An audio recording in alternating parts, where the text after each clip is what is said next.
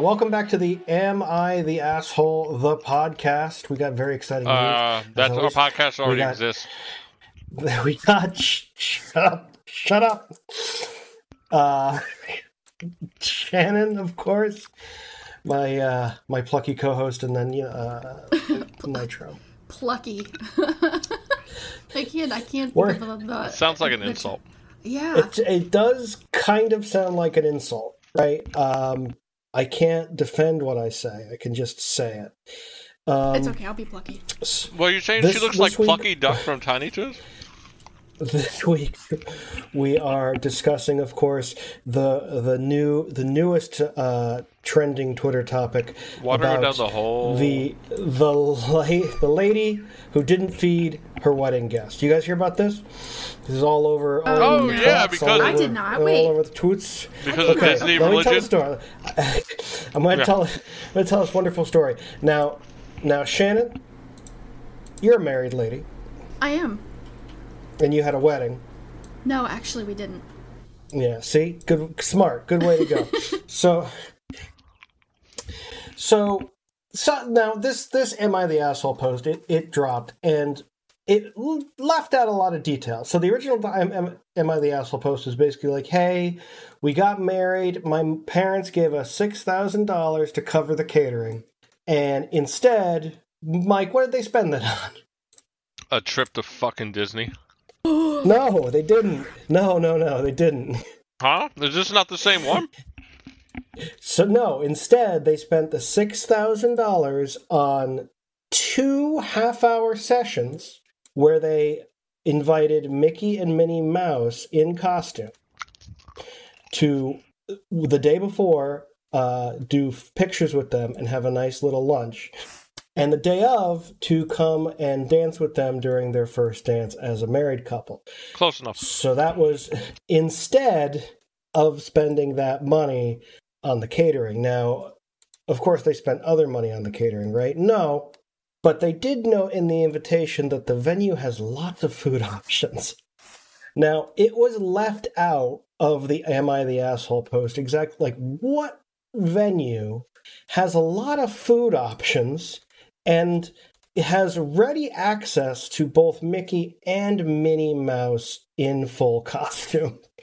Can you take a wild stab at that? Disney Resort. So, I did some research. I'm doing research. Now, Shannon, you spent a grand total of $0. I'm sure there was some licensing fees. There's always licensing fees. A total of $25. Right. Now, I'm a frugal asshole, so my wedding is probably going to be like in the basement of a Hardee's. Wait a minute. And that's the way I prefer it. It was only $25? What about the cost for Photoshop? Oh my god.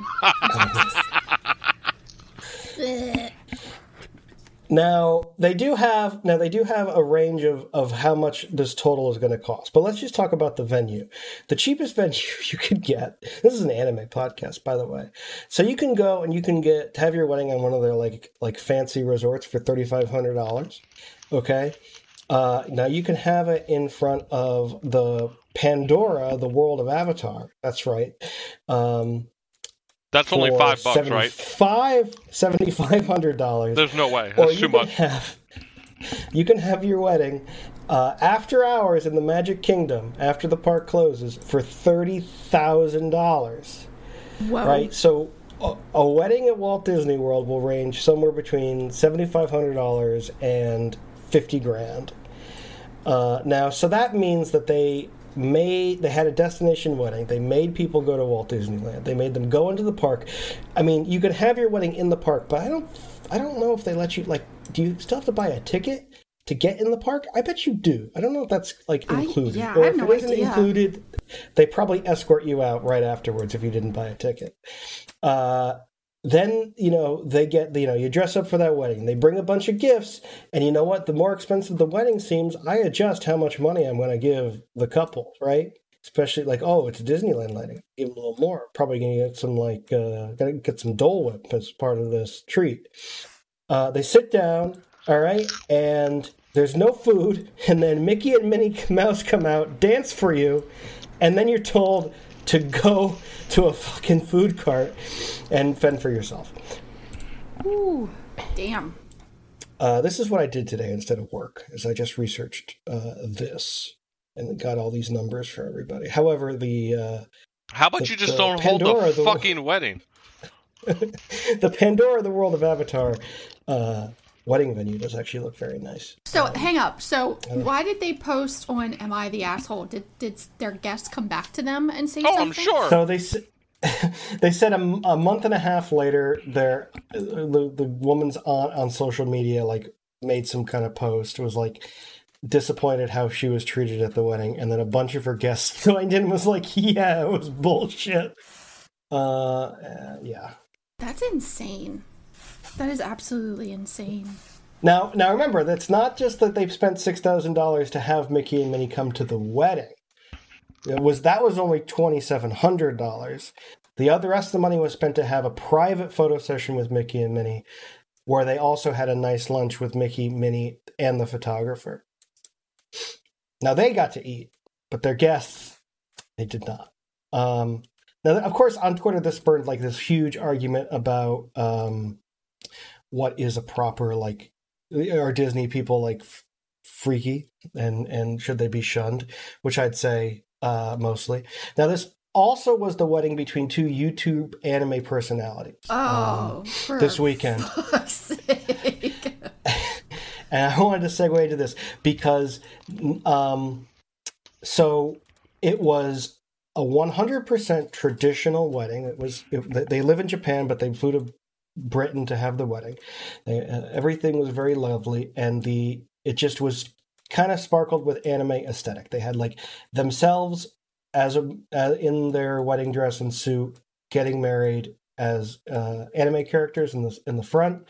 Everyone got custom postcard with a note from them with anime artwork on them of them. Either it was Evangelion or Oreimo themed.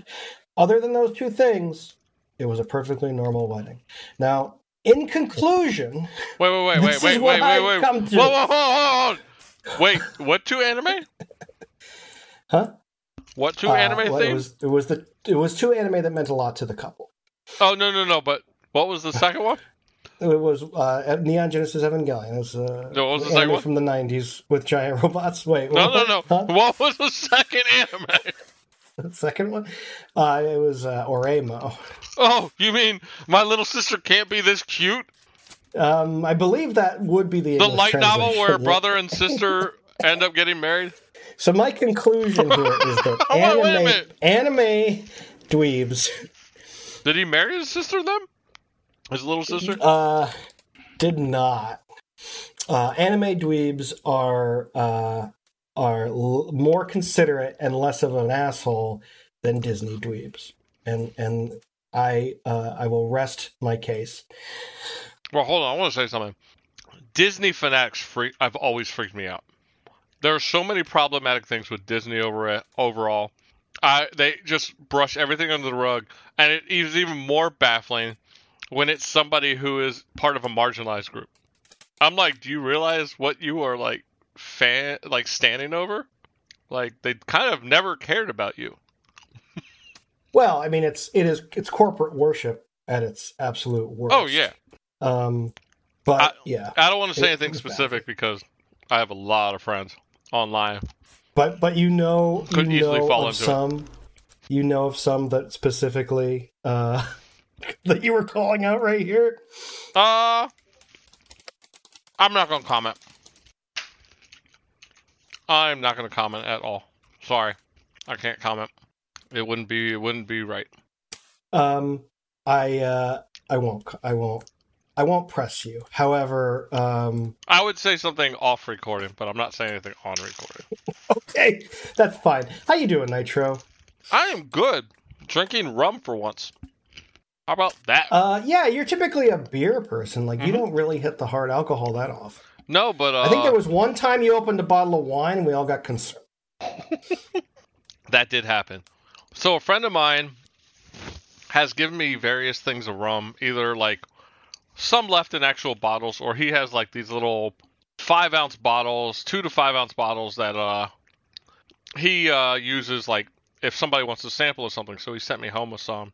And I've been trying stuff from this place called Puerto Rico Distillery out of Frederick, Maryland. And their rums tend to be super smooth, so there's not a lot of alcohol bite, which I'm not a big fan of. I don't like drinking and just being like, fucking burns.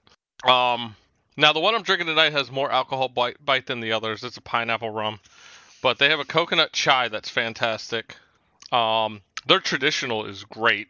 And what was the other one I tried? Oh, I've tried their coffee. But everything I've had from them has been really good.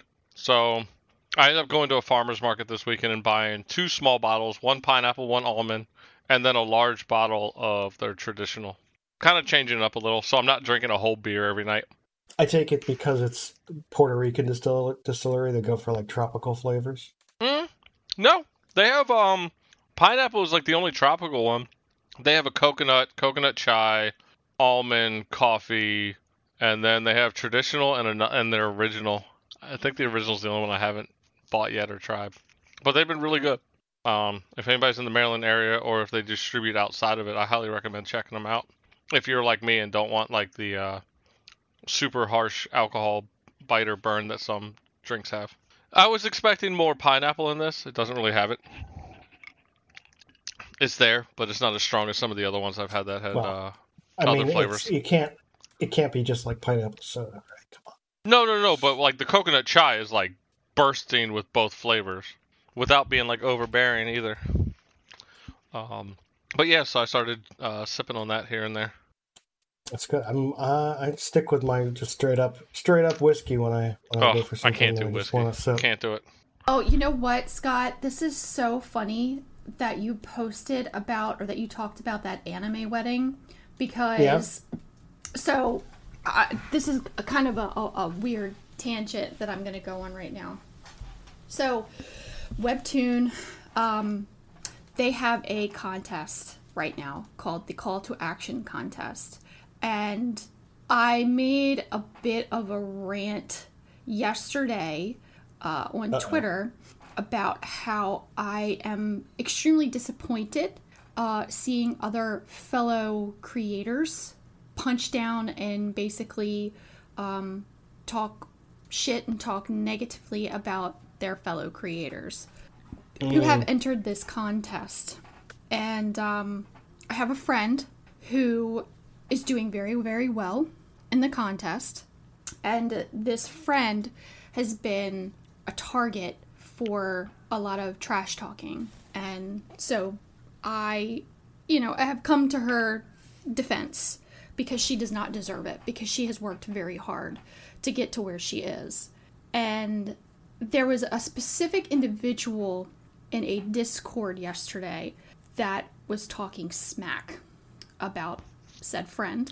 And after doing a little bit of research, this said person enjoys spamming their contest entry to pretty much everywhere and everyone on Twitter and on social media in general.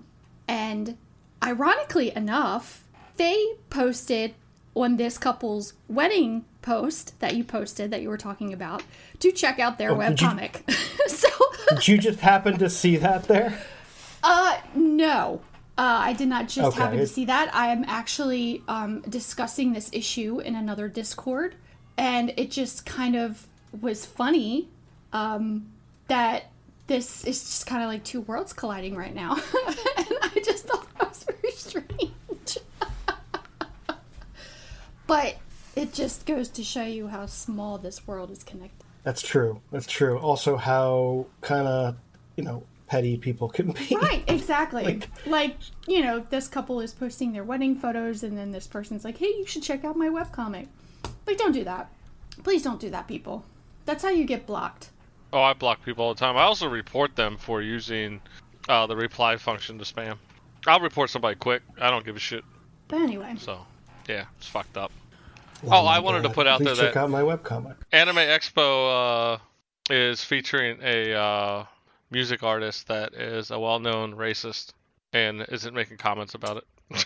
Wait, what? Who? Wait, are they still? So this person's still on the schedule? As of yesterday, yes. Wow.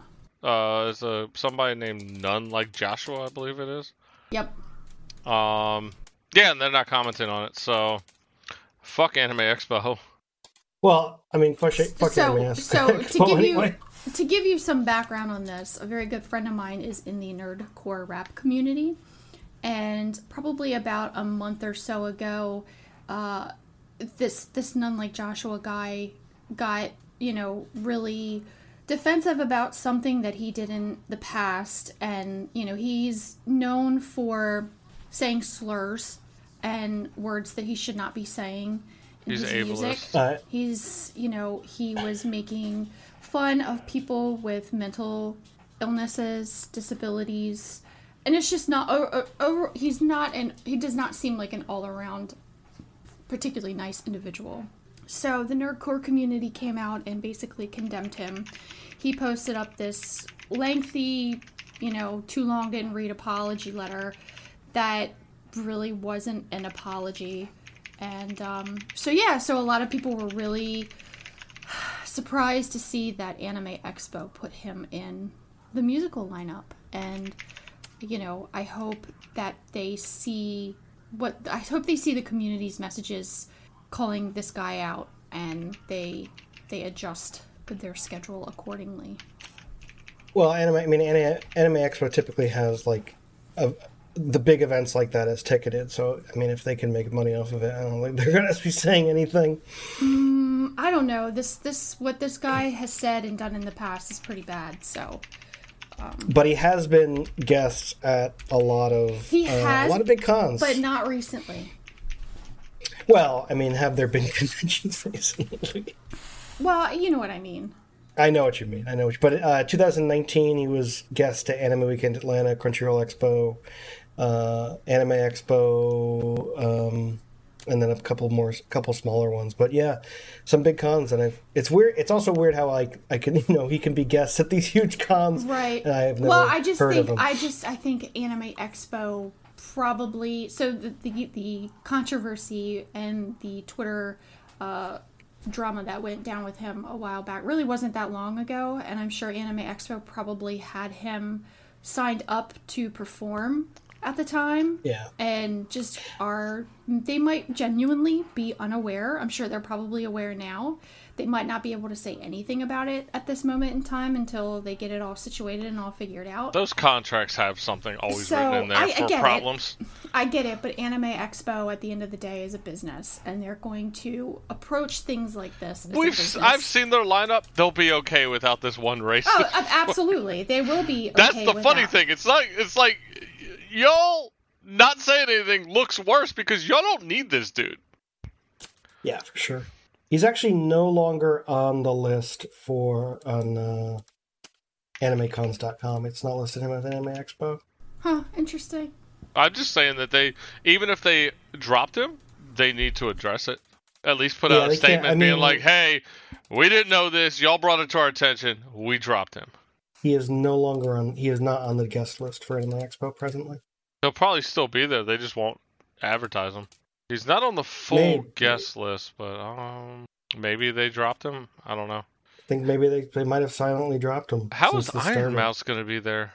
Oh, wait, CL Concerts. Let's see. It's got to be under concerts. Performances. This is good content. They ain't got shit. No, this ain't. There's nothing here.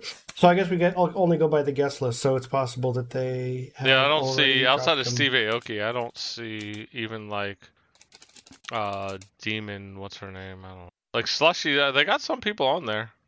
Oh, it's not because everybody. He's at the Beer Garden performances. Oh. He's not in the actual con. Yeah. I'm trying to figure out how Iron Mouse is going to be at Anime Expo. She's a VTuber that has a pretty bad health issue and doesn't usually leave her house. Really? So my thing is she's great to watch, by the way. If anybody, she's a lot of fun to watch. But she did some marathon for 30 days straight. She just fall asleep on stream. Well, she'll probably be virtual then if she's. That's what I'm wondering. I just want her to stay safe, especially with everything going on. I'm sure that if she's a VTuber, then she'll probably be doing something virtually. Yeah, I hope so. But wow, we started this shit off with some drama. Want to go? So much drama. So much drama. Have y'all been up to anything besides me? Because y'all didn't fill out an outline. Oh, well, I got nothing. Let's talk about your crab bullshit. Unless you had something else, Shannon. I do have something. I got two things. One, I start my new job next Monday. Hype. So I'm really excited about that. And then my mom texted me today. She officially bought a house in Florida. Awesome. So that's good news there. But yeah, those are two really positive things happening. Nice. I'm glad things are going well. And then, we can move on to the movie that was Crab Goalkeeper. Yes. So this movie, Crab Goalkeeper, was from 2006, and it is a Japanese film. I'm trying to say this. Damn it, the Wikipedia keeps coming up as Japanese, but I'm gonna read the description. It's the epic story of a giant crab who washes ashore, befriends a boy, finds love, and becomes a sports legend. The film has been described by the director Minoru Kawasaki as being like Forrest Gump, but with a crab. Wow. You're going to need a letter for that one because, boy, that is a stretch. Oh, my God. The crab shows LBJ his asshole? Is that what you're saying? So, this movie starts with the crab on the beach getting beat up. This giant crab. This boy saves the crab. The crab comes to live with him. His dad's like, we could sell this crab for a dinner and make a lot of money. The crab runs away. Gets caught by like a Yakuza boss. Starts working at a host club before they realize he can blow bubbles. And he becomes part of the Soapland job by the same mafia. So he's just blowing bubbles for the girls to bathe clients. The boy finds him. They're reunited. Connie meets a woman. Yeah, meets a woman who's super unlucky and very gullible. Keeps getting taken by scams. Then eventually becomes a goalkeeper for a soccer team in the last 20 minutes of the fucking movie. Yeah, that was so weird. Because I thought it was going to be one of those things where it was he's going to become the goalkeeper right off the bat. And it didn't happen until nearly the end of the movie. And I was like, what the why is it called Crab Goalkeeper? A real Rudy-like story, huh? Totally. Let me tell you. Yes. This movie is kind of a melodrama in a weird way. It's just fucking ridiculous. Because I don't think everything is truly meant to be funny. But it is, because it's a fucking person in a giant crab suit. Dude, and at the end, oh my god, the end, when the rival team starts beating him up in the middle of the field, they rip his shell in the back, and they, if you ever eat crabs, I don't know. I don't. I was going to say, but I hate it. you and I grew up in, the area where crab was Chesapeake Bay. That's, you eat crabs. Yep. So when you open up the crab shell, there's something that we call, the crab mustard. It's basically the guts, and it's this goopy, orange, brownish colored tint. Yeah. So when the rival team starts beating up the crab, they rip the back of his shell up, and they start tossing him up in the air, and all of his guts just start flying around. And it's just the crab. So how they save him is the Yakuza boss shows up. No, is it the Yakuza boss or the... It's the Yakuza boss. Yeah, he has a change of heart and brings in premium miso to replace the crab guts. It starts dumping, slopping this stuff into the back of this crab. And then it's a happy ending. The crab finishes the game, wins, and falls in love with a Japanese woman. Not another crab, a Japanese woman. Yeah. So I'm really sad we didn't see any crab babies. Crab I wanted to see crab human babies or human crab babies. I wanted to see something there. It was stupid. It was fun to watch. It is definitely a group watch. I don't recommend watching this solo, but if you have a group of people to watch it with and laugh at, it makes me want to watch this guy's other movies like Executive Koala, The Calamari Wrestler, just to name a couple. I feel like I'm having a fever dream right now. Dude, it's it's really interesting. It's one of the stupidest things I've ever watched. It's you gotta be either really drunk or really high to watch this movie and appreciate it for what it is. I had been out drinking that day, so it worked. The only last thing I have to talk about is I signed up for a new, or not new, but it's been around for a year or two, I believe. I've signed up for a streaming service called Wrestle-Universe. It streams Japanese pro wrestling.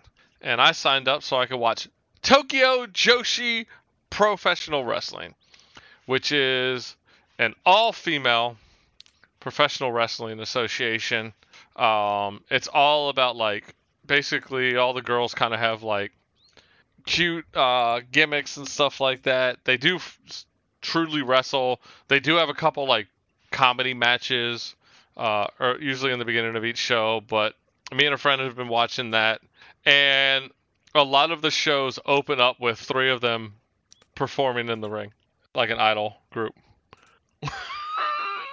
It's fucking wonderful. I fucking love it. It's weird, though, because of the pandemic, all the Japanese wrestling associations have stopped, like, wrestling chants and cheering and stuff, because of COVID. So that seems difficult to do. But it feels so traditional Japanese now watching it, because literally after move sets happen and like a pin happens or near fall happens, they just clap, and all you hear is clapping at the end of like every 3-4 wrestling moves. I was like, man, this is interesting, because here the fans are still just going nuts, and over in Japan it's just like this nice polite clap at the end of every move set. But I've been having fun with that. It's something easy because it's not usually subtitled. They did have English commentary on one of their like pay-per-view sized events. But for the most part, just something I put on while I'm doing something else and watch the matches, read some manga or stuff. It's pretty fun. It's super cute. And some of the wrestlers have been featured in All Elite Wrestling over here in the US. And Maki fucking Ito is in TJPW, and that's why everybody should watch. Because she is like a failed idol that cusses and flips people off. She's great. Sounds like my kind of woman. Yeah, I posted her in the chat for this. She's fantastic. So I have seen a lot of memes of her specifically. Yeah. Like, when she was in AEW, the other GIF I posted, she goes, "Surprise, motherfuckers!" Comes into the locker room. It was great. Okay, we're 30 minutes in. We need to move. We do need to move, but I think we got another 2 hours. We're good. No. We just need... I just want to make sure that we talk about one important thing. Hold on, we got another 2 hours. Isn't this the preview show?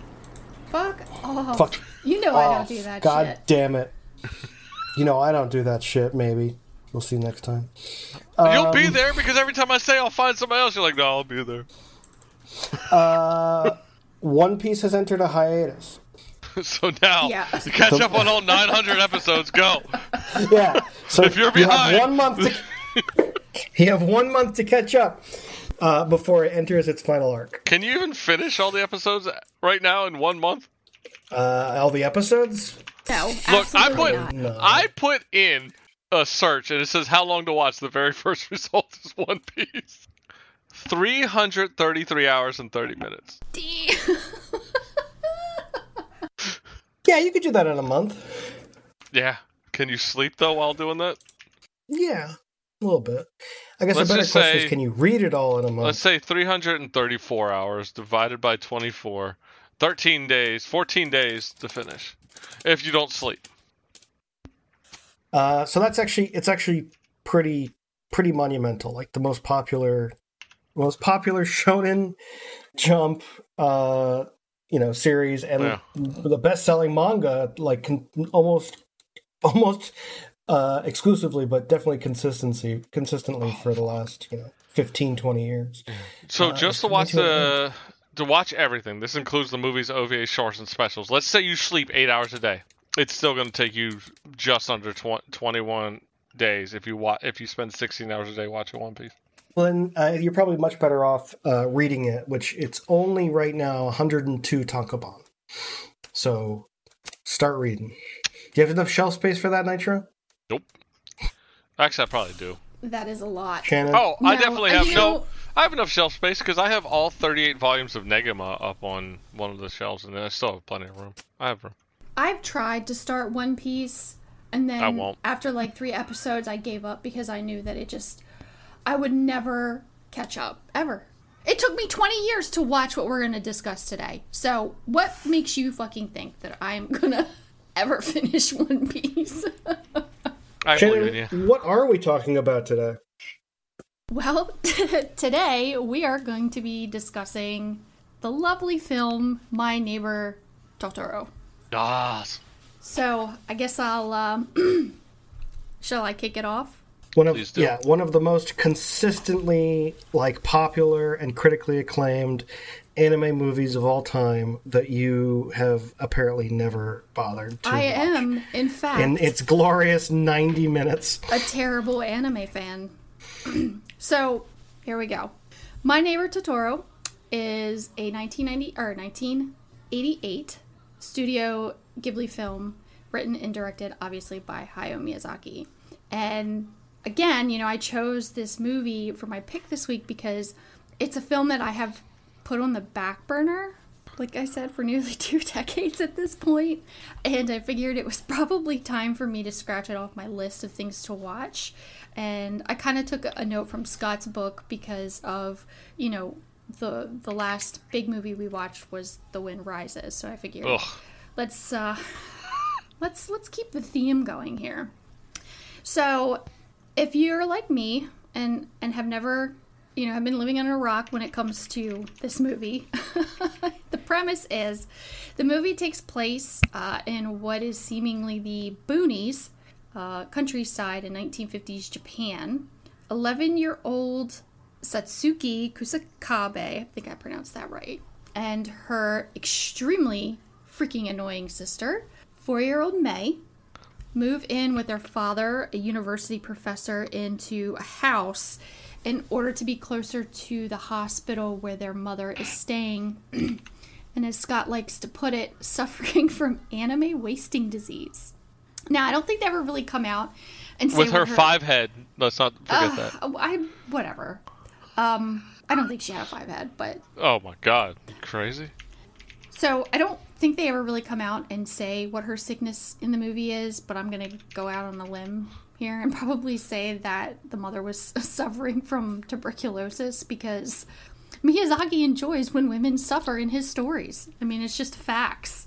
Misogynist.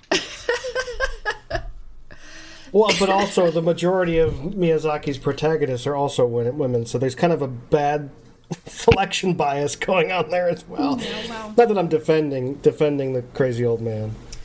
So when the girls first move into the house, Mei, the younger one, has her first encounter with spirits, which are small soot sprites who basically took over the house while no humans were living there. And it's a cute little scene where they're, she's running around and, she's trying to catch the little soot sprites. And it's a very cute and very endearing scene. That's actually one of the more iconic moments, too, when she claps the... Oh, yeah. It's very cute. And this is the same time when they meet my personal favorite character in the movie, Granny. I love Granny. Well, real quick, I gotta ask, because you were talking about the suit sprites. Do they call them suit sprites in the dub? I don't think so. Okay, because they call them soup spreaders in the subtitle, and I was wondering if they changed that for the dub, because they tend to sometimes make it easier to understand. I don't recall. Or was it dust bunnies? I can't remember. The only reason why I call them... The father refers to them as soot gremlins, and then the granny refers to them as soot sprites. Okay. I watched the modern... I did watch the modern 4Kids... not 4Kids. G-Kids dub. So, did you watch the one with the Fanning sisters who voice the two sisters, Dakota and Elle? No, that is the Disney dub. There's 3 dubs. There's the original Fox dub, there's the Disney dub, and then there is the new. I don't think I've ever watched the Disney dub. I've seen the original, and I assume the G-Kids one is the one I saw in theaters in 2017 or 18. The Disney one is the one that I watched, and actually it wasn't too bad. It was pretty good. So where was I? Oh yeah, Granny. I liked Granny.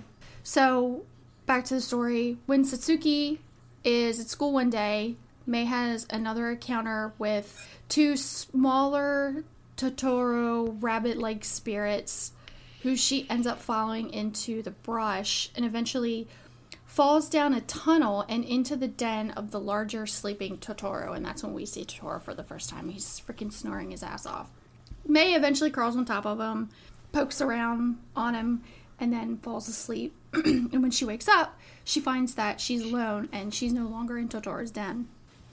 So, I guess my understanding from the movie, I don't know if it's explained better in, the other dub or the subtitle, but Totoro is essentially like the spirit of the forest. Yeah, pretty much. My understanding? Okay. Unless you go into the weird conspiracy theory of he's actually a death god. Oh my god. Okay, we'll have to save that for later. But then you have to ignore all of the establishing Shinto religion stuff that they do in the first 5 minutes, and that would just be crazy. And Miyazaki and Ghibli's already come out and been like, no, that's not no. It's just a freaking kids movie. Yeah, it's just a kids movie. Come on. So when Satsuki sees Totoro for the first time, they are waiting for their father at a bus stop one night in the pouring rain. And honestly, this is probably the most famous scene from the movie, and the one that I associate most with Miyazaki films is when Satsuki offers her umbrella to Totoro, and he kind of gives her a seed that the girls end up planting.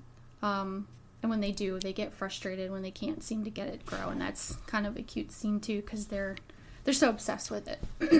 And then one night they wake up to see Totoro and the smaller Totoros dancing around it, the area where the seed was planted, and this is when it started to lose me.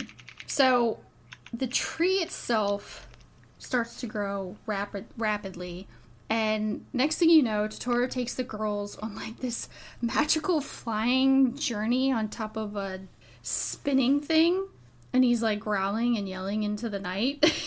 I'm sure there's like some kind of hidden message or important meaning that was supposed to be conveyed in the scene. But to be honest, don't ask me what it was, because I was too drunk to fully comprehend what the hell was happening in the movie.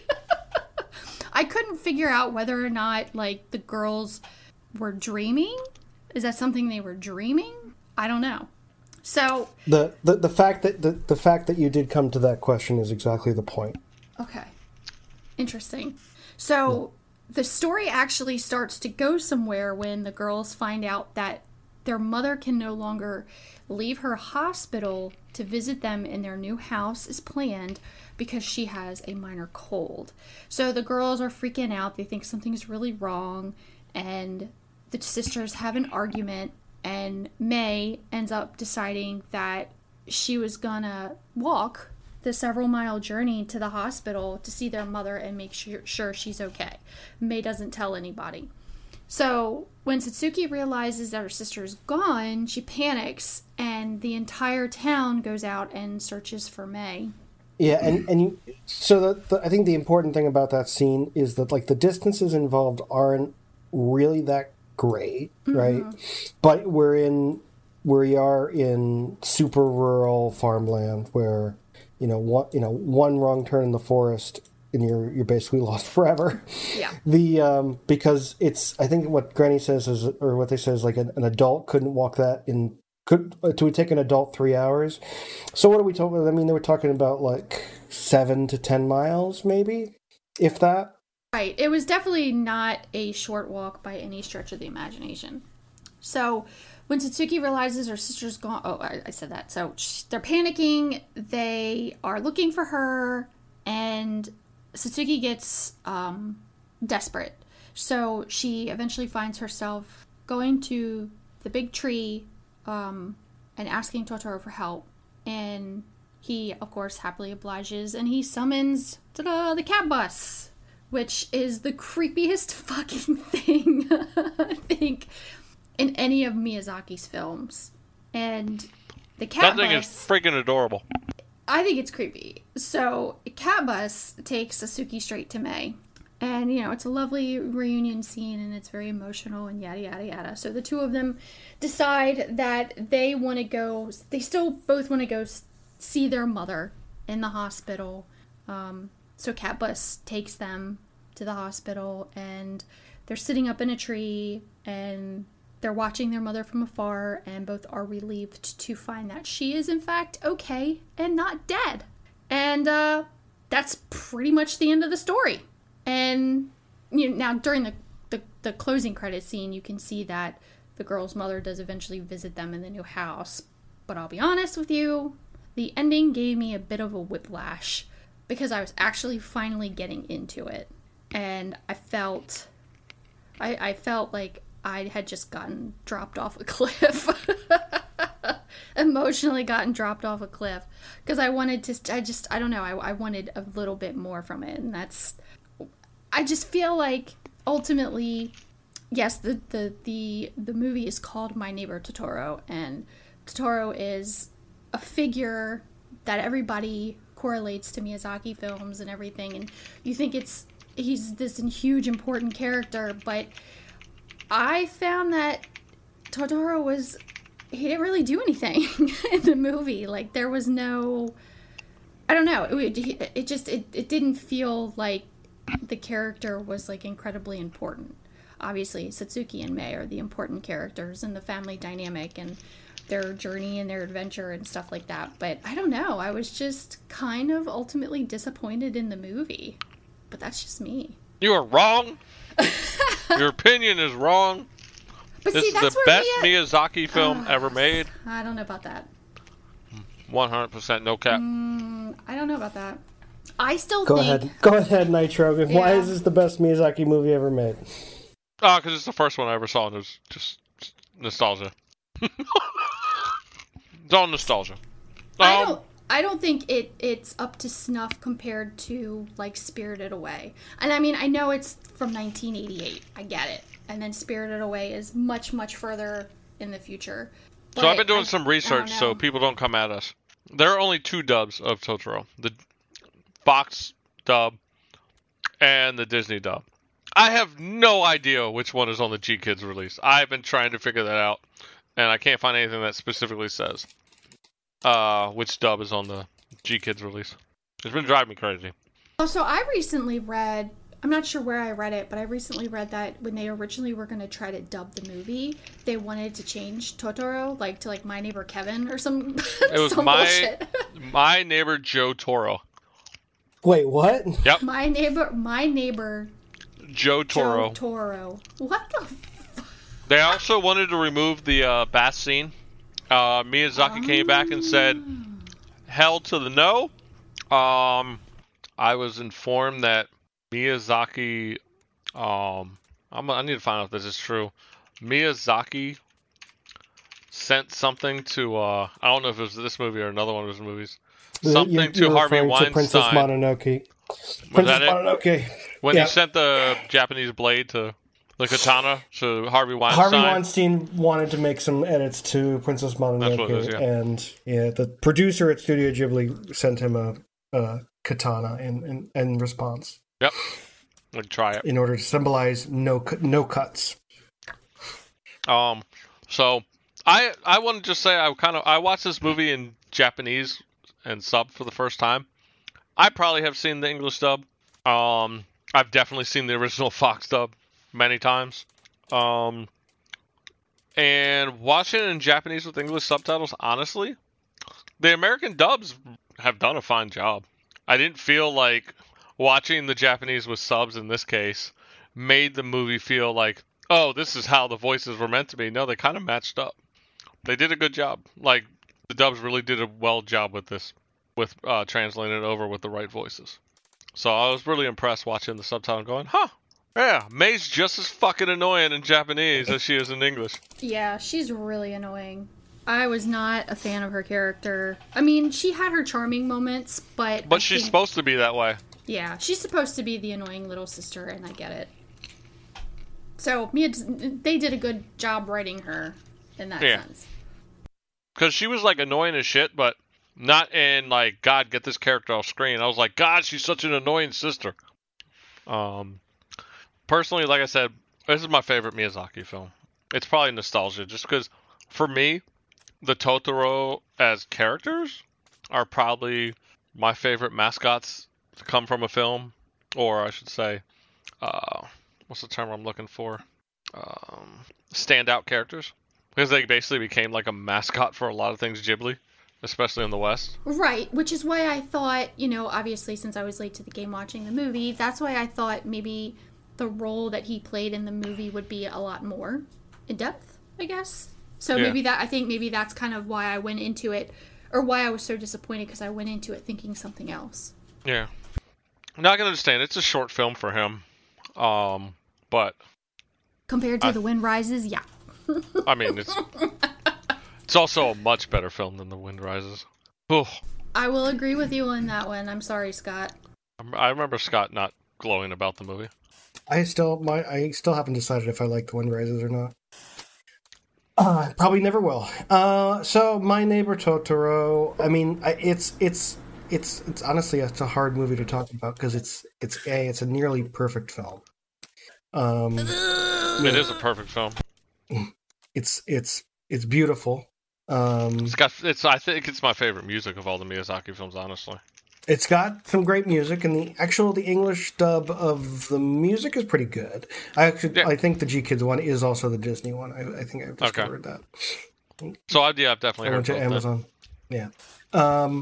So I was wrong, but yeah, it's tough to talk about because, like, I know that, like, we kind of touched upon, like, people tried to make Totoro out to be something a little more than it was, but I think that the very basic is that the Totoro as the forest spirit is, it, if it represents anything, it represents the Japanese countryside, and it represents something that the kids needed at the time, rather than anything more sinister or more concrete. I feel like the whole movie is about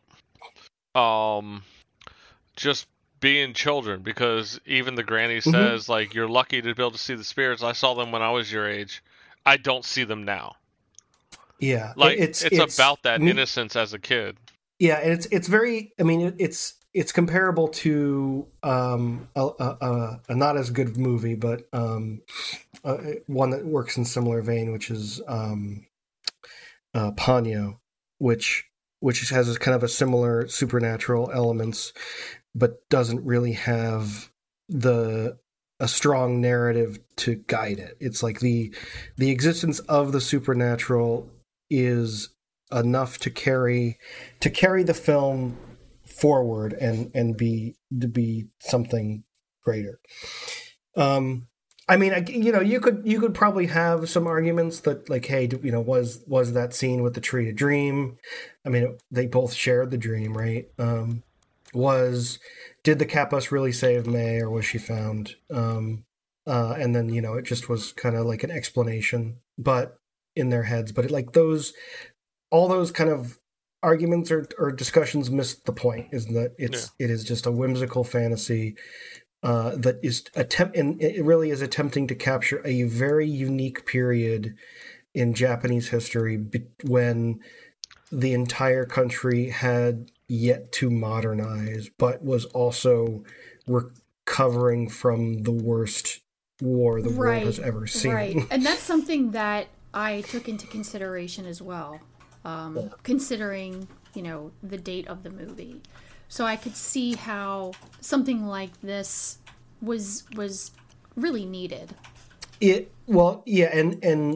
it's very real. I don't know what Miyazaki's ultimate thesis is, but I think that the fact that the kids can see these spirits, the sprites, and the Totoros and all those moving into the countryside far away from everything. It doesn't say where they moved from, but the father works at the Tokyo University, so likely they lived in the city. And so that is a place where, these kind of, you cannot be that close to nature and connect with these things. So, it really is his way of illustrating his childhood and trying to capture a very unique moment in time. Now, one thing I do want to mention, because I don't think you can talk about Totoro with talking about the circumstances of its release, because it is in a very early Ghibli film. It's actually the second Miyazaki film under Studio Ghibli, but My Neighbor Totoro was developed the same time as Takahata's film Grave of the Fireflies, and it's Miyazaki and Takahata have had throughout their careers. They worked together at I forgot the studio, but they worked together when they were doing Lupin, I believe.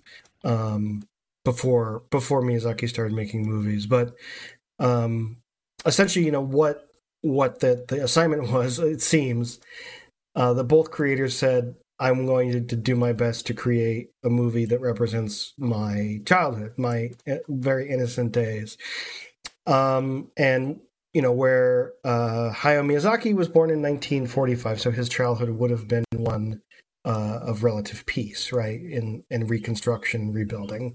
Takahata was born in 1935, so the peak of his childhood would have been one of fire and death. And these two movies represent those two men's childhood very differently. But I've never tried to do it, but the way that these films were originally shown was at the same time. It was a double billing. They both came out, and you went to see them back to back. And I cannot imagine what it felt like to watch Grave of the Fireflies. Whiplash. And then it immediately pauses, and then you're treated to My Neighbor Totoro. And in that context, as an artistic piece, it, if one represents what Japan went through during the war, then the other one represents both healing and recovery and a reconnection with what Japan really should mean, which is a very down-to-earth spirituality and connection to nature. So that's kind of how I always placed it, at least within what it meant to Miyazaki. But I think without the context of Grave of the Fireflies, some of that is lost. See, I did not know any of that. That's definitely something, it puts things into context for sure. So you always, Scott, that's why I like having you as a podcast co-host, because you always go a little deeper in these meanings and deeper into the context of a lot of these things. Me, I just want to be freaking entertained. First off, there's only two things that matter. Is it good? Does it suck? Screw Scott. No, I'm just kidding. Oh, now I'm crying. He didn't mean that, Scott. He doesn't mean anything. You're right. My life is meaningless. Goodbye. Christ. But yeah, I'm leaving really the podcast. I'm not. My life is meaningless. I'm out.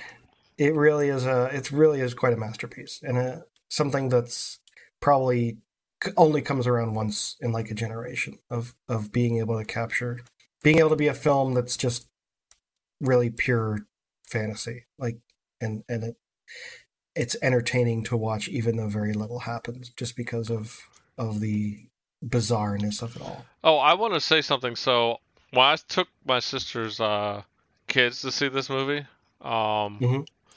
I was really worried because at the time, I think he was 9, was the young boy, not enjoying this movie at all. I was like, he's going to hate this film. He never looked away.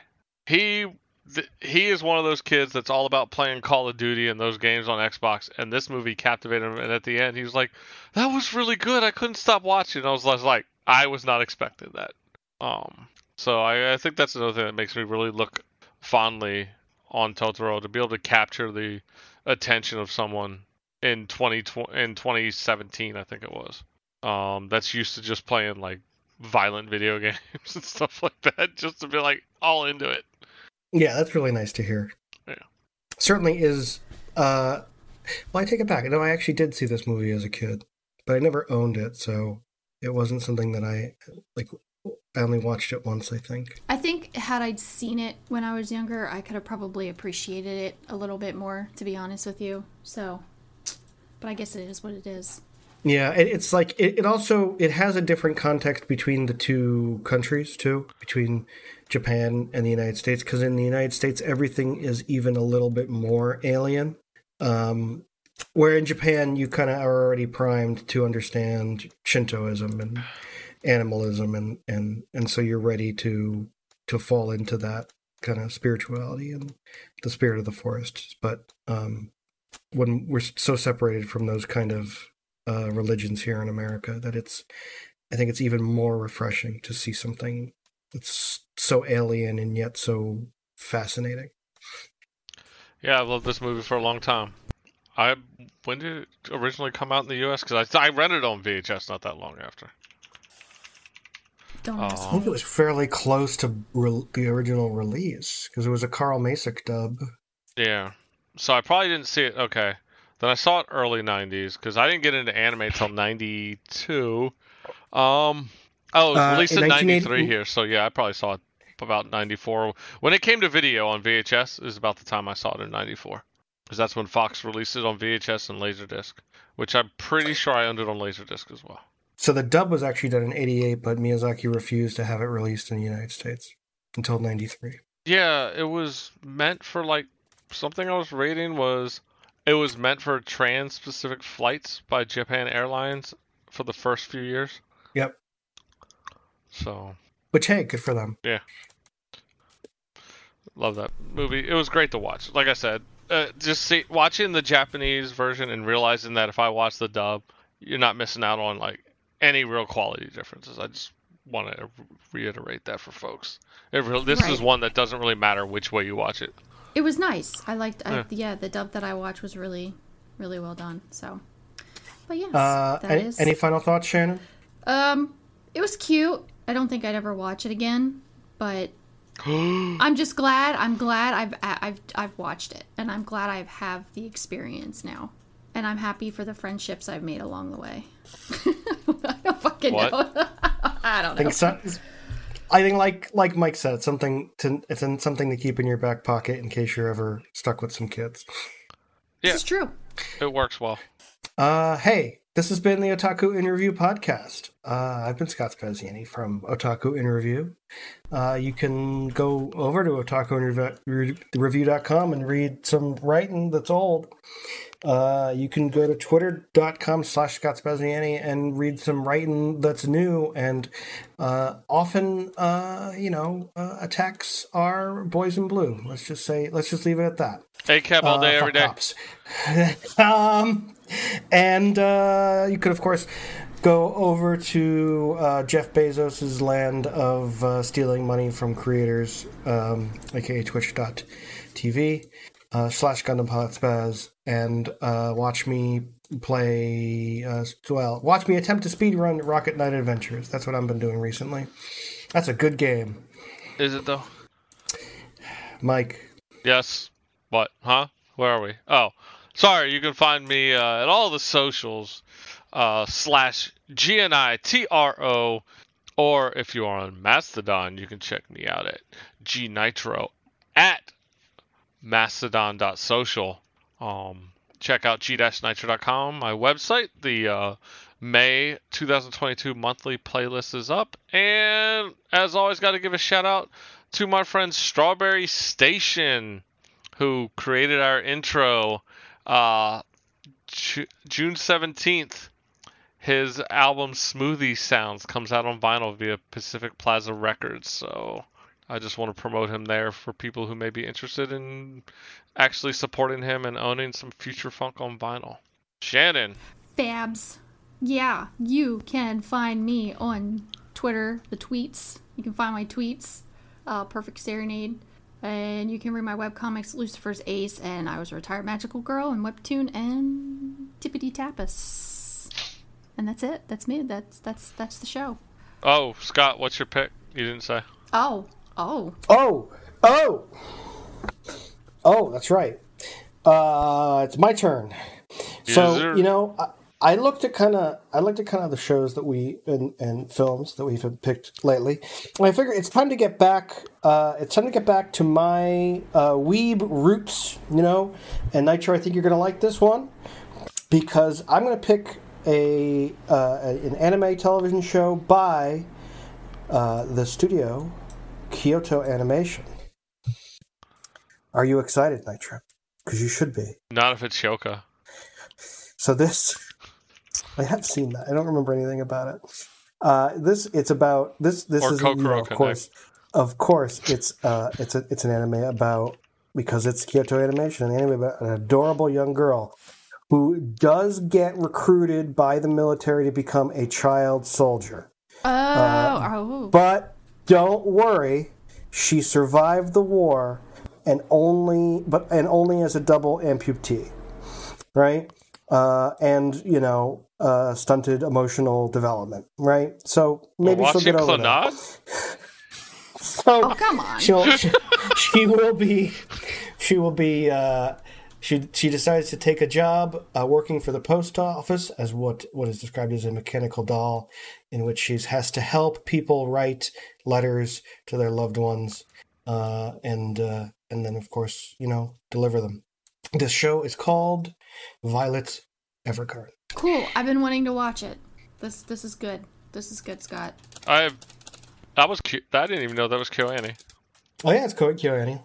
It is gorgeous. In fact, that's I think the film was delayed because of the fire. So there is a TV show, an OVA, and then the film. And then due to the arson, that was like the last thing a lot of those people worked on, and it was delayed a little bit because of that. And then eventually came out on Anime Planet. Why am I struggling to find this? I don't know. So yeah, I'm excited to watch it again. I watched it when it came out, 2017, but I watched it like all in one sitting. So, are we gonna cry? You know, I'm gonna cry. God damn. But it's really beautiful, and I think you guys will like it. How moe is it? I mean, she's pretty moe. She's a moe. She's pretty moe. She's got robot hands though. Oh, okay, that doesn't matter. All right, so we'll try to get that review to you in a month. And yep. Hey, you have a good rest of your week. I don't know how to end this ever. Peace.